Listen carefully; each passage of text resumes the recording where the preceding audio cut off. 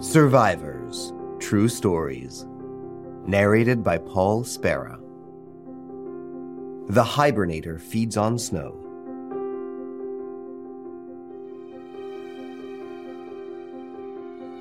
The place is Sweden, a few miles from the town of Umeå, close to the Arctic Circle. This municipality is the 12th largest city in the region and is also known as the capital of Norrland. Two men are riding along on their snowmobile. The temperature outside is minus 20 degrees Fahrenheit. The men spot, on the forest road in the distance, the roof of a car covered with a thick layer of white powder. They stop and begin clearing the snow until they discover a man lying on the back seat of the vehicle in a sleeping bag. Still conscious, he manages to say a few words. When the rescue team arrives, they discover a man in his 40s, very thin, undernourished, barely able to move.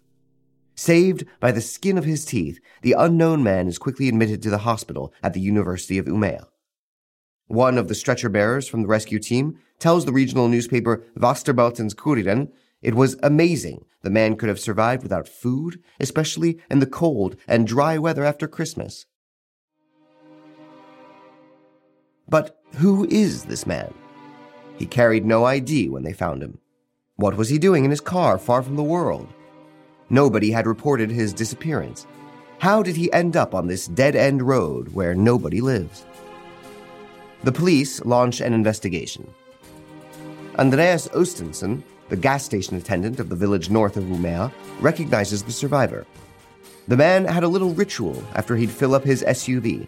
He'd come into the station, pick up coffee and hot dogs, and have a chat with the attendant. During one such exchange, the man told him he'd been living alone in the woods since he was fired from his job as a carpenter. Sometimes he sleeps in his tent, and when it's cooler out, in his car. Another local resident tells the police that he knows the homeless man and his financial situation quite well. Over-indebted and harassed by his creditors, was the man hiding? Or had he decided to take his own life?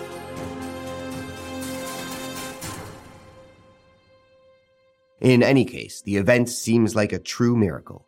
If he hadn't been rescued and had had to wait for the ice to melt, the anonymous 44-year-old would never have survived. Or so one would think. 2 months of burial, no food. For science, there is no doubt the miracle man was in hibernation, like a polar bear, since his internal body temperature remained at 88 degrees Fahrenheit.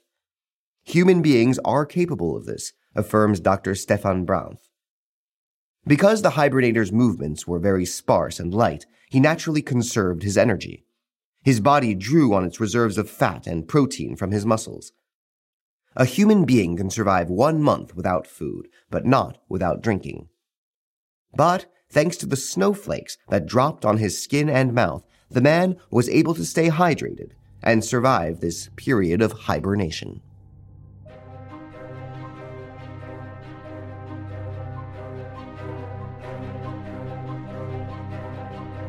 Did you like this episode? Feel free to comment, share, and rate it. See you soon for new stories. Midnight Studio, addictive podcast creator.